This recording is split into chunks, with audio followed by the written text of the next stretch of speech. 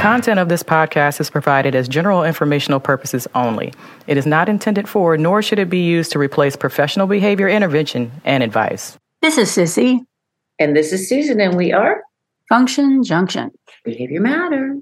It sure does. You know what else matters? I don't. Yes, I do. A lot. Well, yes, of course you do. Getting back into school after a summer break. Oh my gosh, no kidding. Welcome back, everybody. I'm sure parents are thrilled that school is back in session, and I know teachers are excited to see their kids, and behavior analysts are excited to see kids as well, and administrators and all of that. So we hope you had a great summer. Yeah, this morning, Joe and I were out on a walk because I didn't have to go to a school today, and we saw this dad trying to get his two kiddos into the car, and the little girl was just moving ever so slowly, and you could tell it was on purpose, and it was so adorable. And the dad looked up and said something to us, and we just said hello, and then she looked at us, and we greeted her, and then all of a sudden her attitude changed, and her dad's like, "So you're getting the car now? Okay, great." I just had to laugh. That was too precious, and I thought, I love to see a little girl with a little bit of attitude because, that's what's going to change the world. Oh, my goodness. I know. I'm going to see my great niece and my great nephew this weekend. Thankfully, they don't start school yet because they live in Maryland and it starts later. And I'm so excited to be able to spend time with them and not have to see them going to school because Cooper's going to be a kindergartner. And I know that freaks my niece out. But anyway, everybody, we hope you had a great summer, and we're excited to be back and be hosting some podcasts. We are. It has been a busy summer and hot in Texas. Texas has been really, really hot. And I think also, I don't know about other places, but Texas has definitely been making sure they're getting teachers trained or are trying to. And, understanding that it's not easy to find all the teachers that are needed. No, it's not. It's not easy to find all the teachers, and the ones that we have are so awesome. Cissy, I know you and I together did, oh my gosh, at least probably 20 trainings together.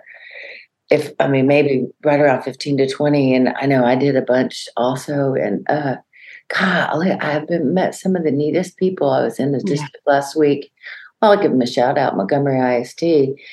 They had some of the nicest people in the training sessions. And I was so excited that one of the training sessions was a room full of police officers. And they were awesome. They knew our kids. They had great questions. That was one of the definite highlights of last week. But anyway, as we think about ABA, we think about, a lot of the concepts that are applied and how they need to be applied systematically and with fidelity, and how sometimes that's difficult to do in a public school. And I know, Cissy, you've been thinking about a concept that is really interesting and definitely needs to be taught systematically. Well, I think about, we have a lot of terms in ABA and we get very specific with them, and we have to be specific with them, like you said, to make sure that the interventions that we're doing are systematic and that they're done with fidelity. And so we have vocabulary. You and I want to make sure that we say things in a way that everyone can understand, because behavior change happens everywhere and with everyone.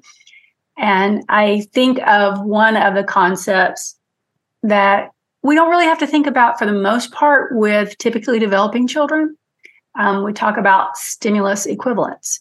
And so there are a few parts to stimulus equivalence. So reflexivity is that idea that if I see an apple, then the next apple I see, I know it's an apple. A equals A. Apple equals apple. Got it. Dog equals dog. Cat equals cat. All that good stuff. So, because some children don't do that. I remember a little guy that I worked with many years ago. He wasn't on the spectrum, but he had a significant developmental disability.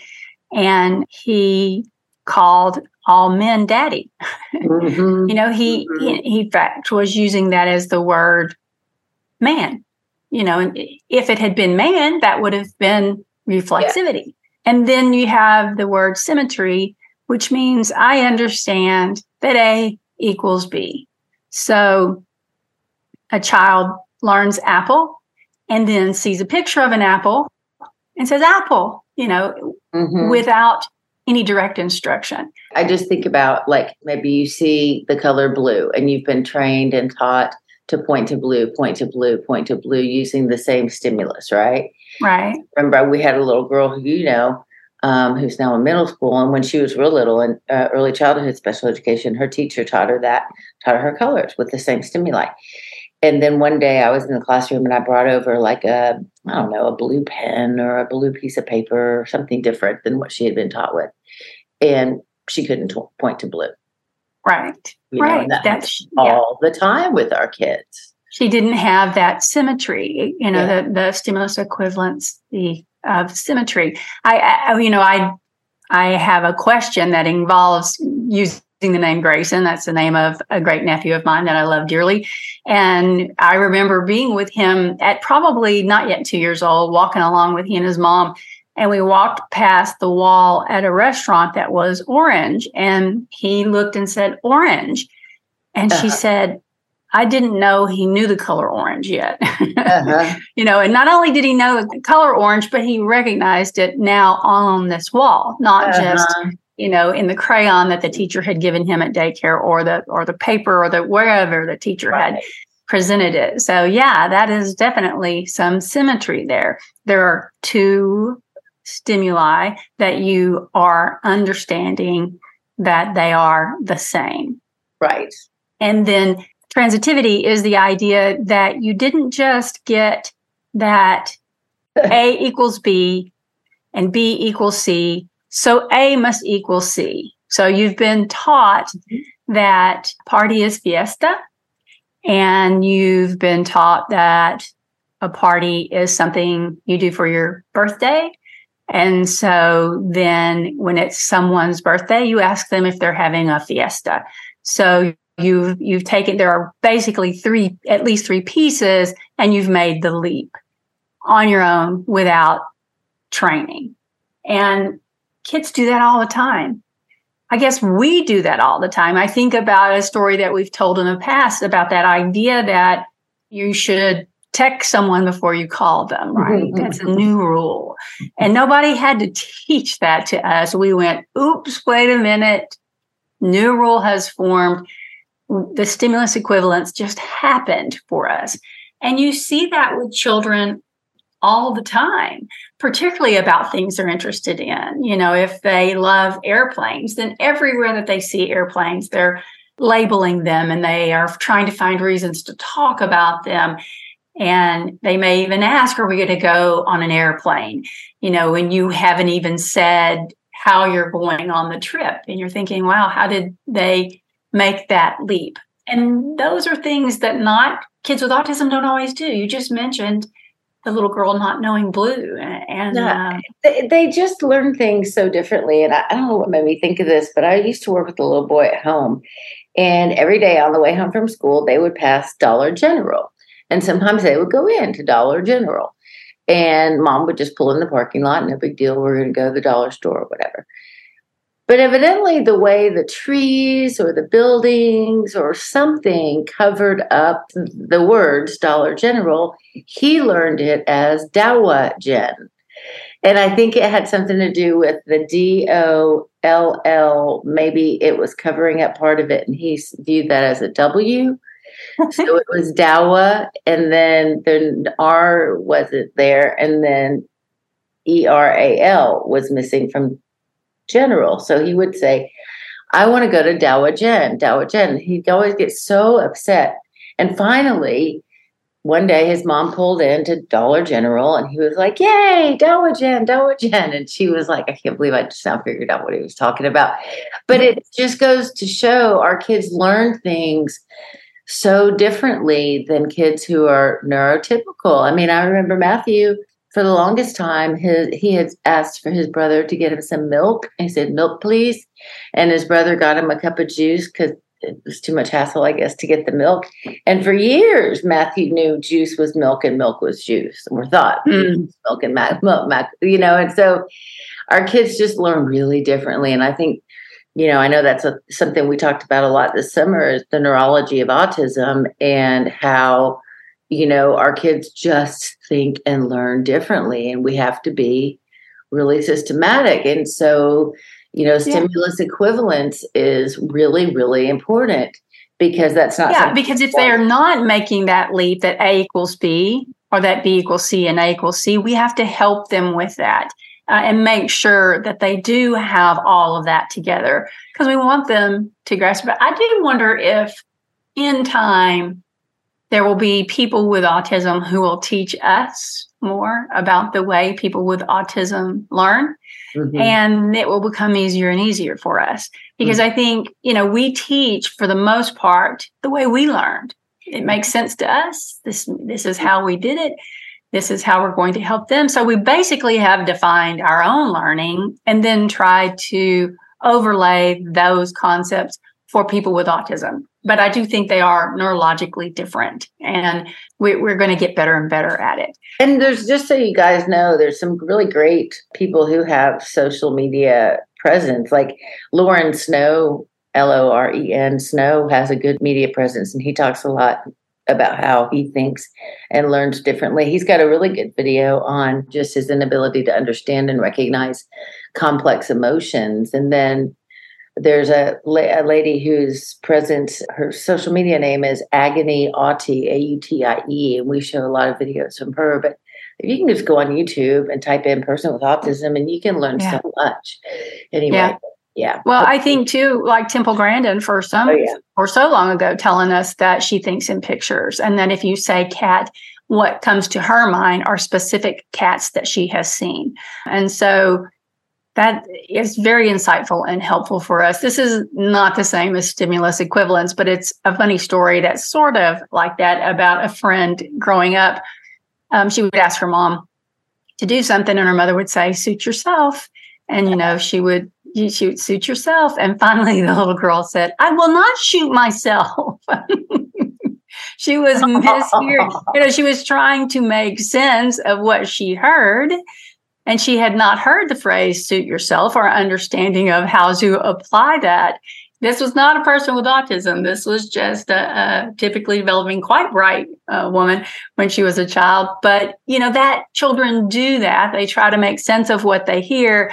But at least she was able to get some clarity once she said to her mother, "I will not shoot myself." No. She's probably been wondering for years, why is mommy telling me to shoot myself? Exactly. So we want to try to make some of the terminology that people hear with an ABA something that is easy to understand. And that's why we were talking about stimulus equivalence today. And, we also have the little games in our minds when we're learning this in the beginning as to help us remember that. And so for me, with reflexivity, I think about reflect and a mirror. And so I look in the mirror, and what is coming back out of the mirror is exactly the same thing. So that's A equals A. Super. And then there are two M's in symmetry. So I know there need to be two stimuli that I'm going to say I know are the same, like the picture of the apple and the actual apple. I know that both of those are apple. That's a great way. How do you remember symmetry? I'm not as creative as you. I don't have ways to remember things like that. That's probably why you're smarter than me. I am not smarter than you. Probably the fact that you don't need to make up little tricks of how to remember this stuff means you are smarter than me, and that's cool. What about transitivity? Well, I kind of think about transform. I don't know if this is how other people do it, but it transformed the understanding, from just A equals B and B equals C, that A equals C. It transformed that whole concept quickly. Maybe that might not be what works for other people. But the other piece would be is if you see your own child having some difficulty with these concepts and not just coming automatically, then you might think about it. Are they where they should be? Because a lot of kids, it is not unusual for a child to learn the word dog and then every animal is a dog. There is a time when that is typical development, and not something to run to your doctor about and say, do we need to have an autism evaluation? But, if you think about other children their age, are they still doing that or have they moved on? Then those are things you might ask someone about. And early intervention is critical. So the sooner you know, the sooner we can get in there and start trying to help them learn. And if the child is 3 or older, they can be tested by the public schools. If they're younger than 3, there are ECI systems that will help you get your child tested and get some intervention going early. Certainly, if you've had insurance, you could rely on that as well if they're not even 3 yet. But the earlier, the better if you see that. Early childhood intervention, ECI, is a great support for families, and the transition to 3-year-old and beyond services through the public school is usually really, really supportive and great. So anyway, and it's also a great area for IEP development. Oh, absolutely. If you're seeing that they are not grasping all of those concepts, you want to have some goals and objectives that revolve around that so that they have a strong understanding of concepts. If we think of stimulus as the concept and stimulus equivalence and understanding in all forms. Yes, I got that. So I do have a question that sort of goes along with it's a little bit about Grayson and it's a little made up. So it's okay, but it's pretty close. When Grayson started talking, he quickly learned the word cat because his family has 3 cats that he enjoys playing with. At about the same time, he would point to pictures of cats in magazines and say cat without any instruction.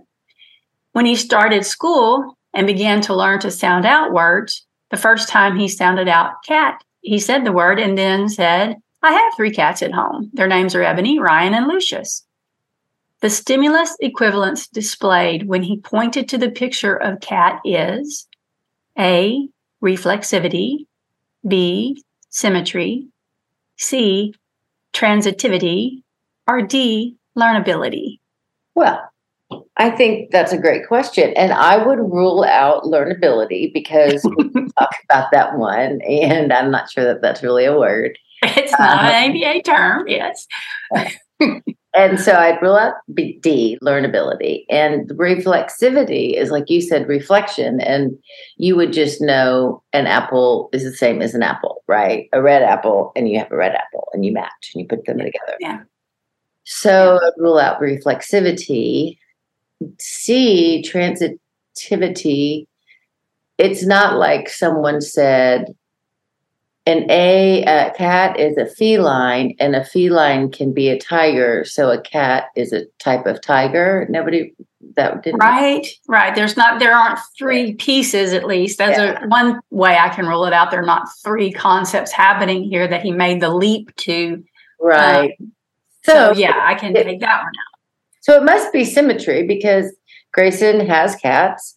And then he is able to see cats in a magazine and say, I have 3 cats at home. So it must be symmetry. And I don't know. I feel like. Well, that one, one of the reasons that one's a little bit tricky is that I say the stimulus equivalence displayed when he pointed to the picture of cat. So we have to go back up there to just that part of the question. Yes. It doesn't. The fact that he read the word cat and immediately made the connection wasn't a part of it, but yeah, definitely. He sees the picture he has cats. He sees the picture of the cat and he says cat, even though nobody has shown him pictures of cats. Right. And then, even taking this step further, he can say, I have 3 cats at home. Yeah. So he clearly comprehends the word cat. Yeah. But yes. And so B, symmetry. Yes. So B, symmetry is the correct answer. And some people like me might also view that as generalization. And we would look at that as stimulus generalization, right? Yes. So it would be seeing 2 different stimuli and recognizing cat, unlike the little girl that I mentioned when she pointed to blue with a particular stimulus, she got it right. But then when you showed her a different stimulus that was blue, she didn't get that right. So yeah, stimulus equivalence is critical for generalization, right? Yeah. Which is critical for being able to have your needs met and understand the world around you. If you're not generalizing skills, you're not going to be able to use them in different places, and then you're stuck. We had a friend who was talking about her little fella. She sent a video of her son riding a bike without training wheels. And she said, you'll hear, and she tells exactly where on the video, his MO, which is motivating operation. And he basically says, Daddy said, when I can ride my bike without training wheels, he'll get me a new bike. And like, yeah. So, those of us who are all into the whole ABA terminology, we're always finding it everywhere. And it is. That was the motivating operation for learning to ride the bike without training wheels. But also bike riding is, we're throwing in too many of our ABA terms, but I think it's great to think of them this way. It is a behavioral cusp. And those are those skills that lead to more reinforcers. So if he can ride his bike, then he can ride down to a friend's house and he can maybe learn to do some tricks on his bike. So he's opened up access to more and more reinforcers with that one skill. So anyway.